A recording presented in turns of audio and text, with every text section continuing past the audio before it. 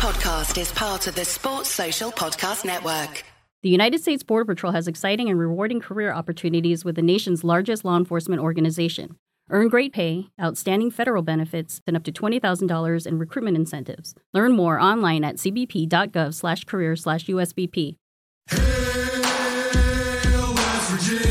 Brand new for the 2022 season, it's the RVK. We're coming at you two ways on 2 days. It's Monday and Thursday. Jeremy J. and Fiend Phoenix and me, Brandon Phoenix, a.k.a. I Also Hate Pitt. We are the Raspy Voice Kids. We are the Raspy Voice Kids podcast. You get pop culture Monday at 7 a.m. You get the West Virginia University podcast Thursdays at 7 a.m. Either way, no matter what we say, you're going to have fun. So, like we like to tell you, get at your boys.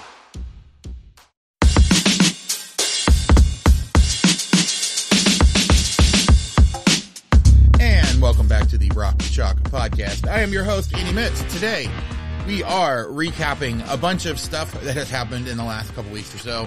It's been a little while since I've been able to talk to the guest that we have here today, or I should say my co-host, Kyle Davis, the deputy editor over at Blue Wings Rising. We're going to recap men and women and kind of look ahead a little bit to the rest of the conference slate. Kyle, how are you doing today, man? It's the high temperatures over 32 degrees for the first time in what feels like way too long. So yeah, seriously, I'm great. Yeah, it's like the sun's out in Lawrence. It's like not, gonna melt or freeze your face the second you walk out the door. So yeah, it's all good. And it's funny. I work with people that are based out in the East Coast, and they were talking about how it was so cold this morning because it was under 39 degrees for the first time in the year. And I'm just like, man, that would be nice. Like 39 degrees. That's like shorts weather right now. Yeah, it's kind of crazy. So, all right. So we've got a ton to talk about. Let's go ahead and start with the women. The women had a great win, over Kansas State on Sunday on Kansas Day. The same day, of course, that the Kansas City Chiefs, went ahead and had their AFC Championship game win. I thought that actually the crowd was really good for that game. I was in-house there. There was a decent number of people. It was probably the most full that I've seen for a women's game. And now, granted, I think probably a good third of the crowd was Kansas State people, but still, like, there was a good crowd. It was definitely pro KU as opposed to pro Kansas State. And it was an entertaining environment. It was a little weird that the lights went out after the first quarter. They were out for about 17 minutes, I think is what the official outage was. But that definitely made for an interesting game there. They follow that up with a hard-fought loss, actually last night from when we were recording against Baylor. This has been a very up-and-down team. From what you've seen from them in the last few weeks, what is your overall impression of this team and how things shape up for them going into the home stretch of the conference slate? Yeah, I mean, it's been, it just seems like it's been unable to string some wins together. I mean, it was good to kind of like the men, they broke the 3-game losing streak in pretty emphatic fashion against West Virginia. But then just, you turn around and you have a really tough game against a ranked Iowa State team. Can't do that. You look really good against K-State, have a good opportunity to Baylor, and it just doesn't happen. So that's, it just seems like right now there's just, you're, on the one hand, you look at it, you're 20 games in, you're 14-6, and you're only 3.5 games out of first place in the Big 12. But you feel like, I think especially that Baylor game felt like you needed that one just to keep that momentum going, because you're right. There's you started out conference play really well, had a pretty favorable schedule.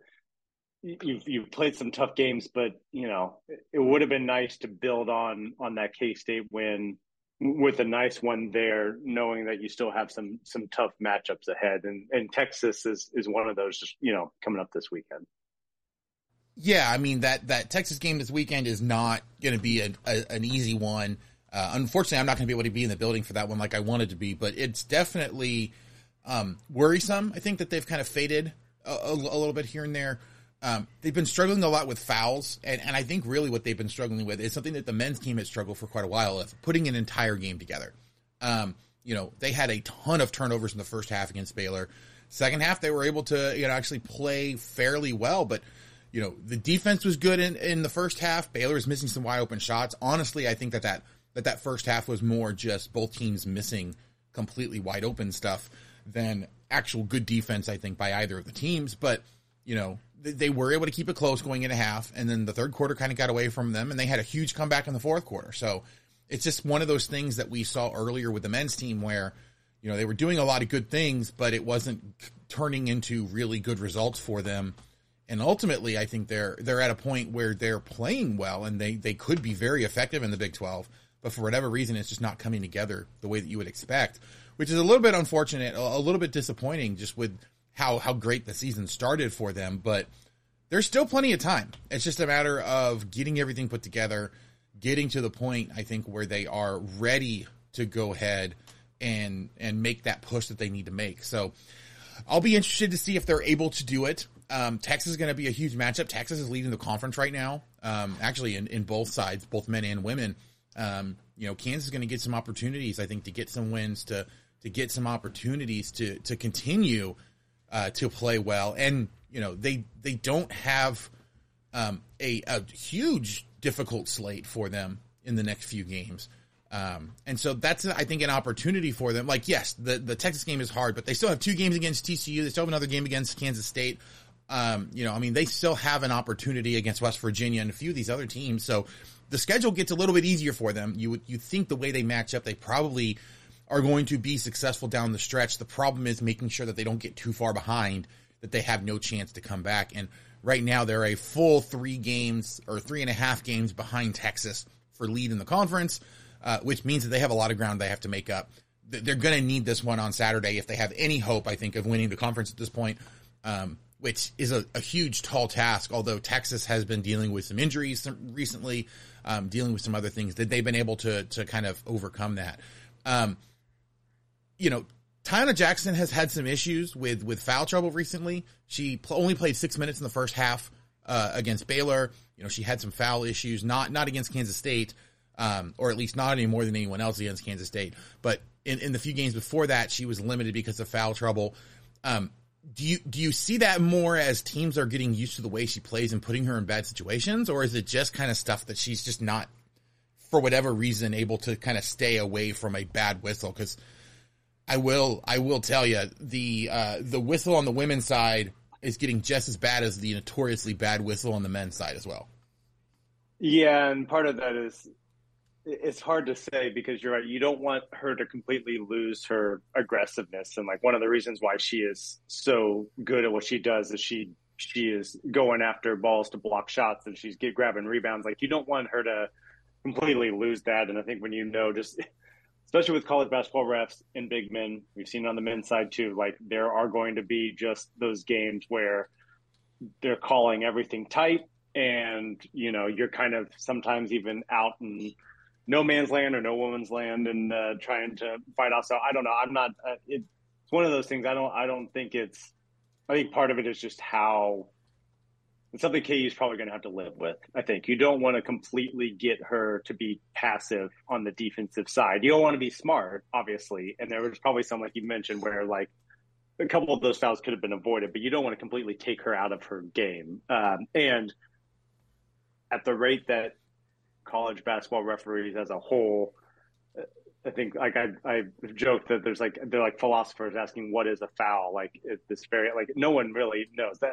I think you just gotta kind of have to like lick your wounds on some of those and just keep going and who knows on Saturday or any other time moving forward if they're going to call it consistently, you know, one time to the other. So she's just got to keep playing her game, try to be a little bit smarter, but I wouldn't want her to completely lose that aggressiveness on the defensive side. Well, and to that point, like she finished the game with 3 fouls total. So it's not like she was just fouling like crazy. You know, for whatever reason, they stopped calling the fouls against her in the second half for the most part. And that third foul, she actually picked up pretty quickly in the second half. So like, I think she had 3 fouls through like 8 minutes of play or whatever, and then didn't foul the rest of the game.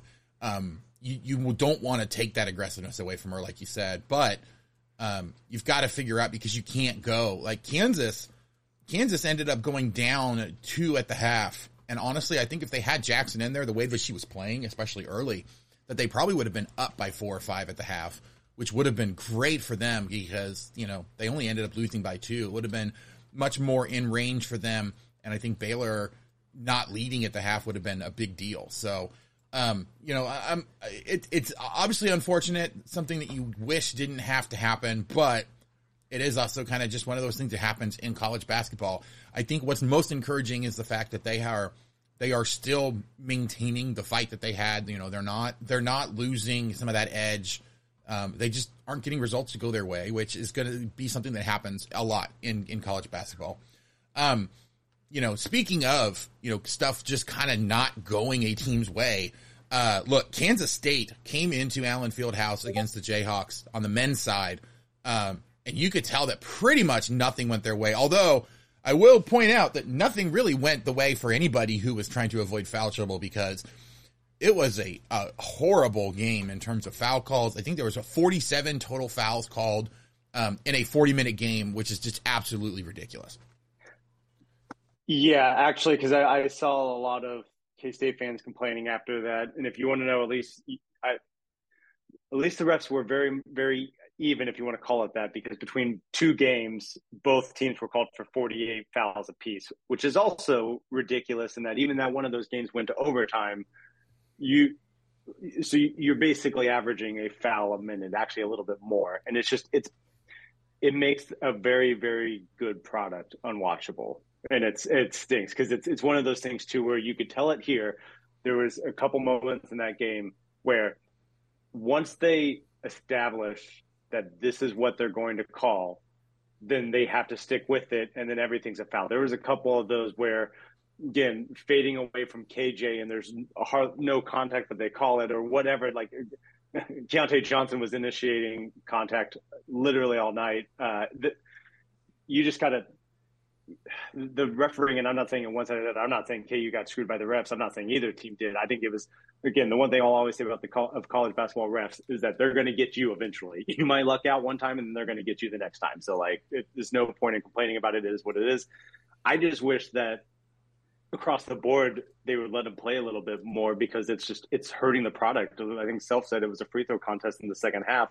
It's just they established very early on that there were certain kind of softer ticky-tack things that were going to get called. And then at that point, what are they supposed to do? Then suddenly not call them? Like they were already going to have people lose their minds. They just kept calling it every single time. And then it was a train wreck from there. So yes, it was a great game.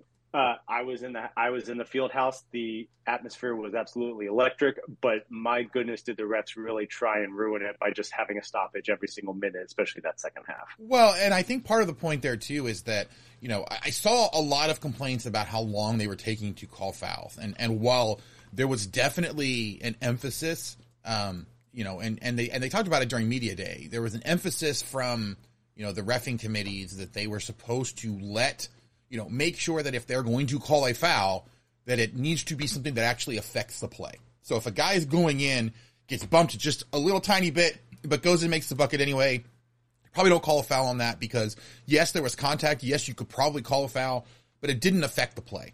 And it didn't necessarily make that shot any harder. If you foul a guy very hard and he gets knocked off course and then makes the bucket still, that's where you get into and one territory. The problem was they were taking that way too hard, too much, where they would wait for a good, 4 or 5 seconds after the contact and after the shot hit the rim to then call the foul that happened, 3 or 4 seconds before. Or they before. were anticipating it. There were several times where it was an anticipatory, either, like there was a couple on those where when it felt like there was a spot in the second half where it felt like K-State could not buy a layup. And there was a couple of those where it was clear that the ref, either as they were going up, it was like something's gonna be here, call the whistle, or it was like he missed it so bad, in your point, that I guess he had to have been fouled, even though there was nothing there. They just missed it. So yes, there was a couple.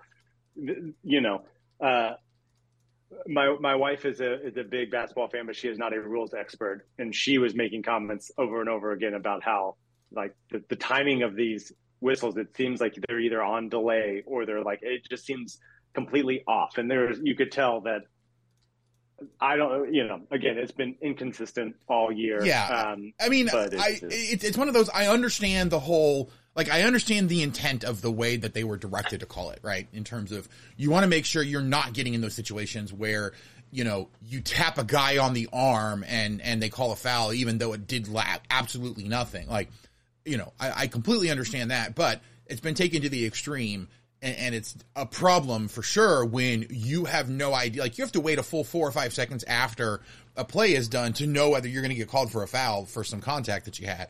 And then add on top of that the inconsistency of, well, is this a foul? I mean, that led directly, I think, to Jerome Tang's technical foul here, where, you had very, very, and this is one spot where it benefited Kansas, where you had some significant contact when Masood drove to the basket.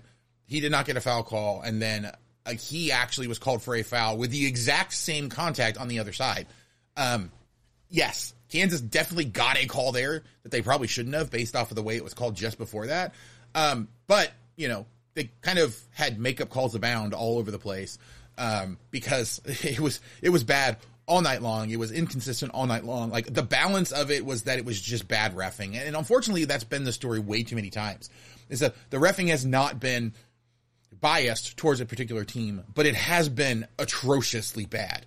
And that is not something that you want with some of the best products that you have across the entire nation with Big 12 basketball. So I don't want to make this the ref story, though, because that was a great game. Like, there was offense all over the place. There was really good performances from a bunch of guys. And it was really weird, too, because of how disjointed the game was and how many times Kansas went on a quick spurt only to have their, momentum stopped, and then Kansas State makes a small comeback there. Like, this was a game, I thought, where Kansas State just never was actually able to get back into it, but it always felt like they were just right there. Like, they were a 30-second stretch away from Kansas State hitting a couple threes, and then, Kansas having to deal with pressure. But you look at it, like, Kansas never let them get back into that game, never let them get close. And I'm wondering how different it felt in the field house compared to how it felt watching it on TV, where there was so many stoppages and so much going on that it was just hard to kind of treat that as the game that it probably was. Yeah. Well, and I think in the field house, you could feel from, 30 minutes before tip, like, this crowd's not going to let them lose, or they're going to do everything they could. But it's interesting you say that, because right before the Jerome Tang technical, I think it was like 15-13, maybe 15-11, something like that. And there's a guy next to me who says, like, it feels like we're about to blow the doors open. Like, it felt like there was a run coming. And that's where, like, even when it was close, there was times there even where it was like, how are we only up 15? It seems like we're playing so well. I mean, basically the first half was, you had Marquise Noel hitting threes from the logo that were keeping him in it, or, Keontae Johnson bullying his way in and getting foul calls. But it really did feel like on certain times there, even before it happened, that KU was in control. So you can say what you want about the score. K-State, to credit them, and especially a lot of it came on the free throw line in the second half, did keep it manageable. But it felt like KU was always in control. And I think that's an important differentiation. And that's something that, because of, it's the same thing we saw in Kentucky, which is something we did not see during that losing streak, is that there was always an answer. And it's not always Jalen Wilson. A lot of times, like in the Kentucky game, it was Jalen Wilson. But there was always an answer. And it wasn't even just on offense necessarily. There was a big, Ernest Uday kind of misdirection, grabbing a rebound, or Kevin McCullough steal, or something there, where it just felt like anytime K-State tried to get it within 6 and 8, and you're like, okay, well, there's 6 minutes left, they're only 3-possession game, all of a sudden it's 12 again. It just felt like every single time. And this was the same thing at Kentucky. Kentucky got that to a 1-point game in the second half. Jalen Wilson 3, another Jalen Wilson 3, a couple big stops on defense. It just feels like I know there's a lot of different things we can talk about with the effort and energy, the bench, all of it, but I think it comes down to, and we saw it last night, Kansas never gave up control, which is something that we did not see in some of these other games. Even the first time, against K-State in Manhattan, even though with the comeback, there were times where they definitely gave up control and then had to scratch back. That was kind of their MO at the start of conference play. This looked different the last two games, is I guess how I would put it. Yeah, and I think the biggest difference really was, like, it never felt like they had that much control, just because no matter, like, how much it seemed, just watching the actual play and watching the style, that, like, hey, they look like they're in control of this game, but guess what? The score never actually showed it. So it was almost like a deceiving, right? Like, they look like they should be up more. So obviously they're not quite as in control as it looks like they should be because they're not up by more. And so kind of that, circular logic or self-defeating kind of situation there where you're just like, how do you think about this game? Like, how are you supposed to kind of reconcile all of that together? And it was ugly. It was not fun to watch at all. One of our writers over at Blue Wings Rising, Derek Knoll, who does our, he does the player ratings, and he, has to watch the games typically after because of where he's living right now. The timing doesn't actually work. And he was like, man, all the comments on Twitter were absolutely right. That was the most painful game to watch that he has ever seen.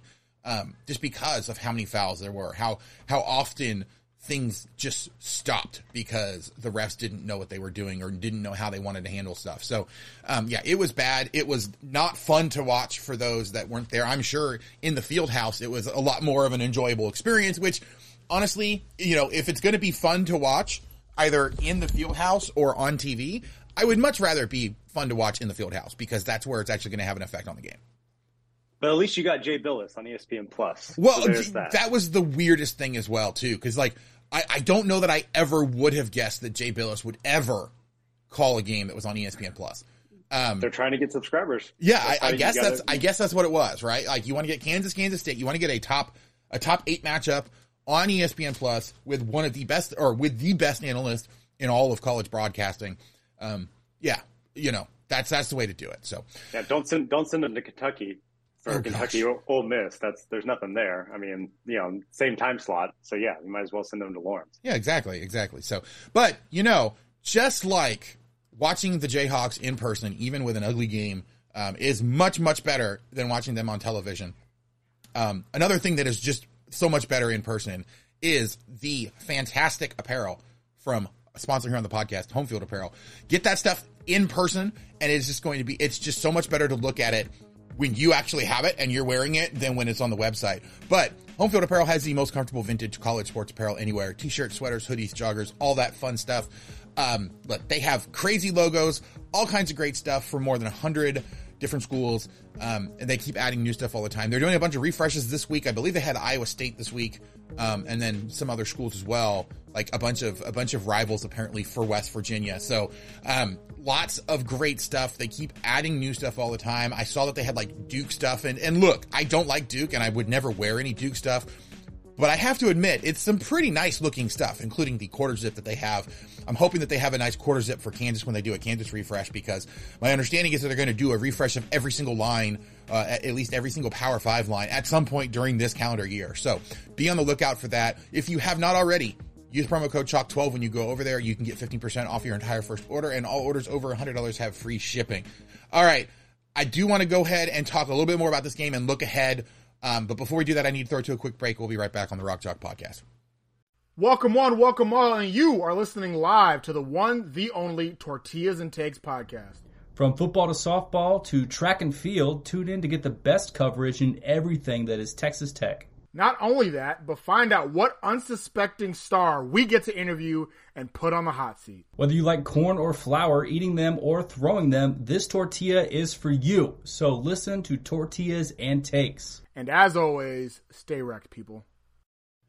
And we're back. I'm here with Kyle Davis, deputy editor over at Blue Wings Rising. We are talking about the Kansas men's basketball team because, let me tell you, that was an ugly game. Before we really move on from this game, couple different things that really stood out to me. DeJuan Harris had an absolutely fantastic shooting night. 5 of 6 from 2, 2 of 6 from 3. He was active and all over the place. Kevin McCullough, who got the MVP in KenPom, was also just playing out of his mind. Although he was 0 of 7 from 2, like he didn't make a single 2-point shot the entire night, but was 2 of 3 from 3 and had 10 free throws that he made. He was the only player that had a double-double for the Jayhawks, which I found a little bit surprising because Wilson didn't get the rebounds that he normally does, although he got pretty close. What was your overall, was there another player that really stood out to you for what they did offensively, or was it really kind of DeJuan Harris as the surprise guy of the game? I mean, I think DeJuan was the the surprise maybe in the fact that especially a lot of his points came in crunch time at the end. I mean, he hit a three to get it back from, I think, it was 8 at the time, and he got it to 11. He had a couple big floaters at the end. He was aggressive. And I think it's one of those things, because I think leaving that game, there's a couple of things that came to mind. And I think your circular thought kind of caught this, because it's one of those things where what we've seen the last 2 games that we did not see during the losing streak was an aggressive mindset from both Dwan and Kevin and KJ of really attacking. And I know Bill talked about it on the post game after the game about how, it's almost kind of like, running the ball in football. Like, Dwan's just got to shoot. Even if he misses it, you have to make them like account for it. And, like you can't set up the play action if you never actually run the ball in football. So I think there's one of these things that, again, why I say it's circular, because I was most impressed by the bench. And I know, and it was not just because of offense, although we did get the most, Kansas outscoring another opponent's bench by 10 would have seemed unfathomable probably 2 weeks ago, maybe. But it was the effort. It was, Yesufu and Pettiford were flying around everywhere. They were being attacked.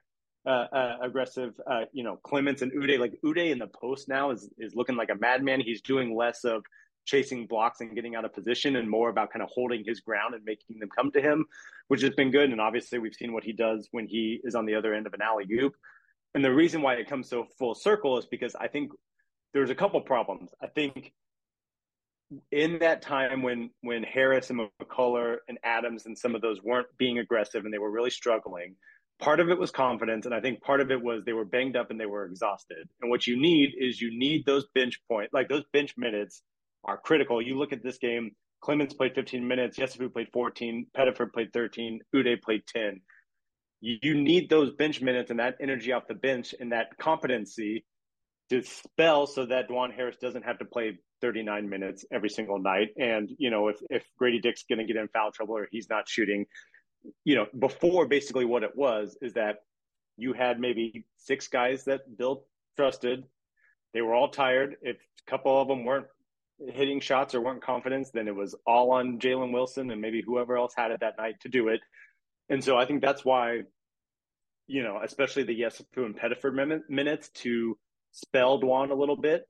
And, who knows, like if he had played 38 minutes at that point instead of 34, does he hit a couple of those late shots? Or his legs a little too tired? He also, I should be pointed out, just completely played amazing on Marquise Noel over the course of 2 full games. And, that defense there again, I just think it's one of those things where we've seen a renewed energy and passion and fire from the starters, and aggressiveness, I should say.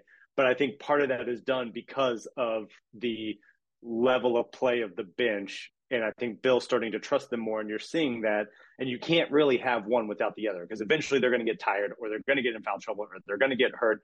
And so that's why it's kind of a full circle. Yes, Harris was great. And I think part of what made him great was the play of Yesufu and Pettiford to spell him, not make him have to run the show. He could play off the ball a little bit too. And really they're bringing that fire and that energy off the bench as well. Yeah. I mean, that was probably like Dwan Harris's stretch recently reminds me a lot of, Devontae Graham or I'm trying to think of some other, recent point guards who you saw them take a step back in their offense because they had to step up their defense.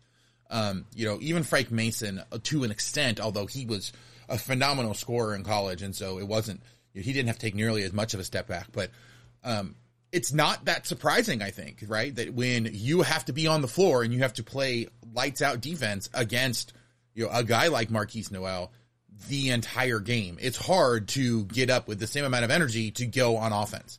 And so the fact that Dwan Harris, the fact that Kevin McCullough had those breaks, and, this was a game, again, with all of the foul, I don't even know how much of that was actually them, getting the rest because other people were playing well, or more other people were playing well because they had to be out there because of foul trouble, because, there was a point where Kevin McCullough got injured, had the hand injury that he was able to shake off. Grady Dick was on the bench with foul trouble.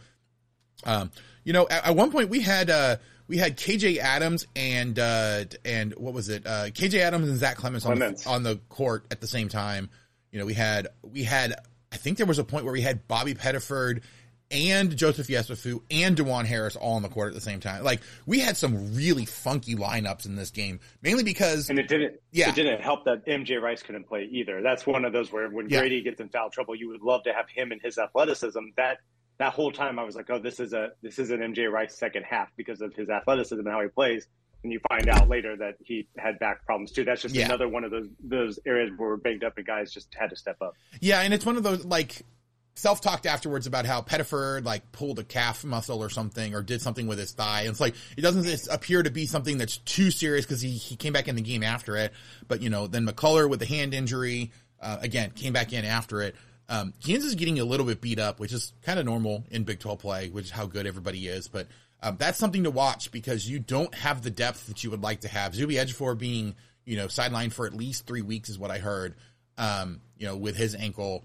Like, that's not a good thing for this team that has depth issues that really needs to kind of figure out who all is going to be available because of foul trouble and all of this other stuff. So, but speaking of who's going to be available and looking ahead, the next game for Kansas on the men's side is going up to Ames for the rematch of a very, very close game in Allen Fieldhouse, where they barely beat Iowa State.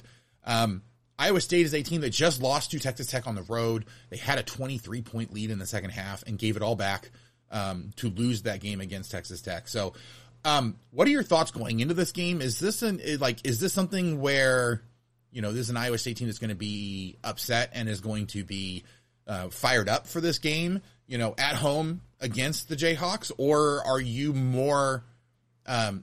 reading more into what happened for them against Texas Tech and thinking that might actually be a good thing for the Jayhawks?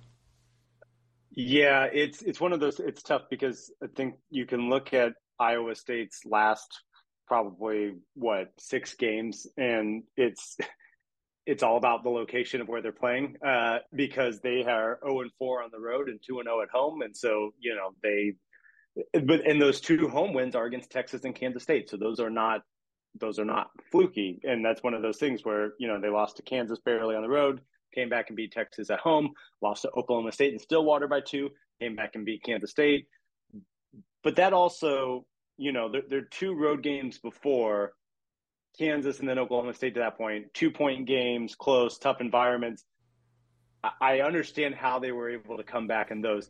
This does feel a bit different. They got whooped pretty good by Missouri in Columbia, and then to have that Texas Tech, which again, I also don't want it to make it sound like Texas Tech is some bottom feeder because I was watching that Pitt UNC game last night and thinking that Texas Tech could probably finish in the top half of the ACC. Like the ACC is just dreadful this year. Not even probably. They definitely will. So this is not an insult on Texas Tech, but they didn't have Pop Isaacs in the game against Iowa State. So. That is one of those that's such a debilitating loss that I could see kind of like what happened with KU and TCU, where TCU came in, hit us in the mouth, went back to Baylor. It's a short turnaround, and, it just isn't there. I do think it'll be closer because it is in Ames, but I do think this is also slightly different if I had to, try and get into the heads of the Cyclones players than maybe those first 2 losses that were close on the road, and then you can kind of get amped back up. Yeah, the other thing to think about, too, I mean, I see from people all the time that there is no such thing as momentum in sports, but there is definitely, there's slumps, there's all kinds of other stuff that would, I think, speak to those actually being a real thing. Kansas is a team that has a lot of momentum right now. They are doing a lot of great things. They have a lot of stuff that's going well for them. The wins against Kentucky and the wins against Kentucky and then Kansas State, I think, did a lot to get them back on track to where they needed to be.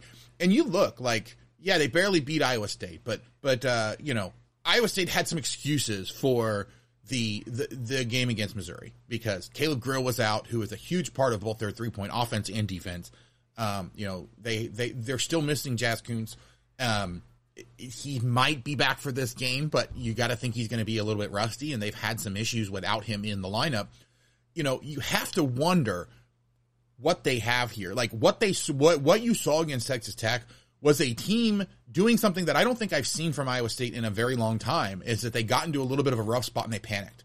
And Texas Tech was able to take advantage. The turnovers were bad. Yeah. And so it's one of those things, I think, where, yes, it will be a little bit easier, against Kansas in Hilton, trying to avoid that kind of spiraling. But Kansas is also one of those teams that has played really well on the road and, has a really good opportunity to take advantage of turnovers that Iowa State might be able to do. So I will be very interested to see what Kansas is able to do and how they're able to take advantage of the fact that Iowa State is not a very good team when it comes to turnovers. I mean, they turn it over on 19.4% of their possessions. And yes, Iowa State does turn over their opponents quite a bit, but Kansas is, I think, a very good team in terms of, they definitely have times where they do turn it over, but they're nowhere near as bad at turnovers as a team like Iowa State is. So that's probably the thing that jumps out to me still, just like the first game, is, how much can Kansas press their advantage in the turnover margin?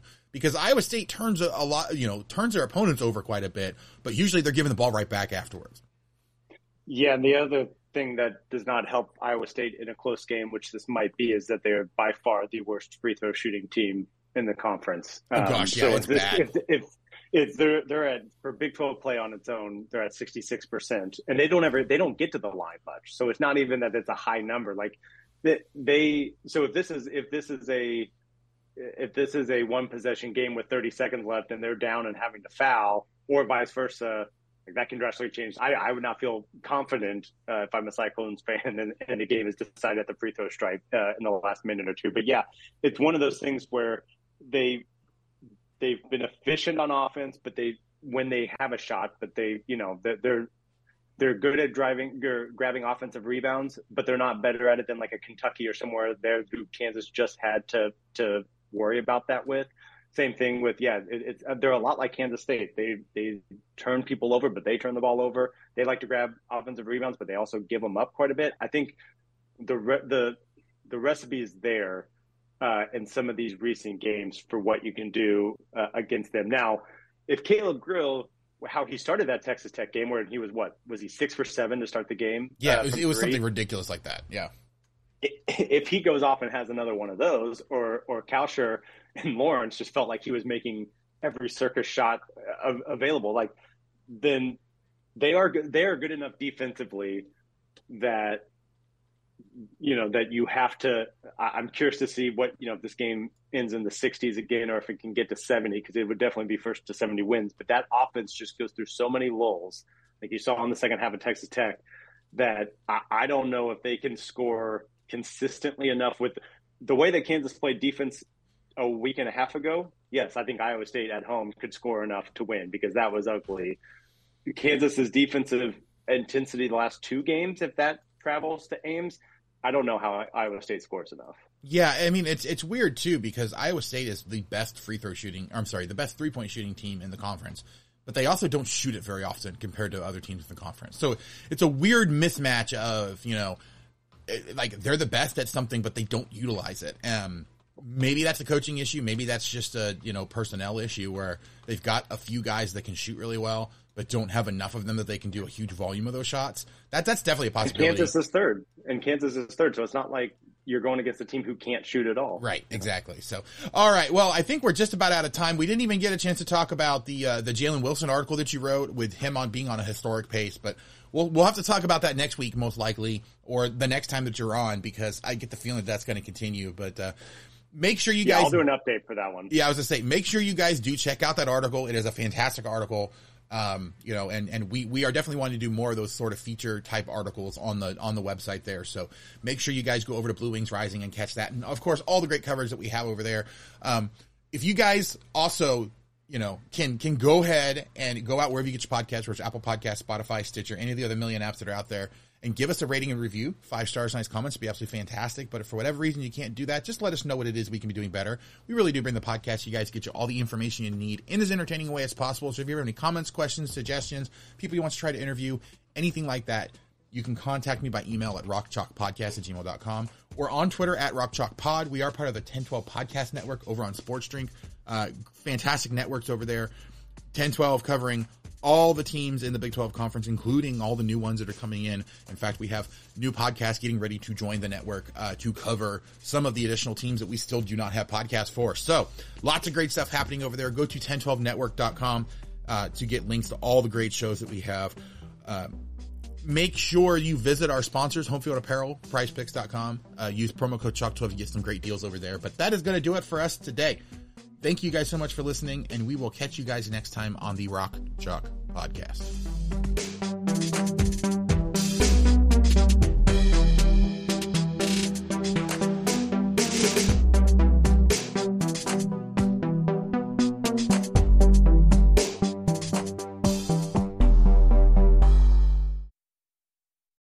Sports Social Podcast Network.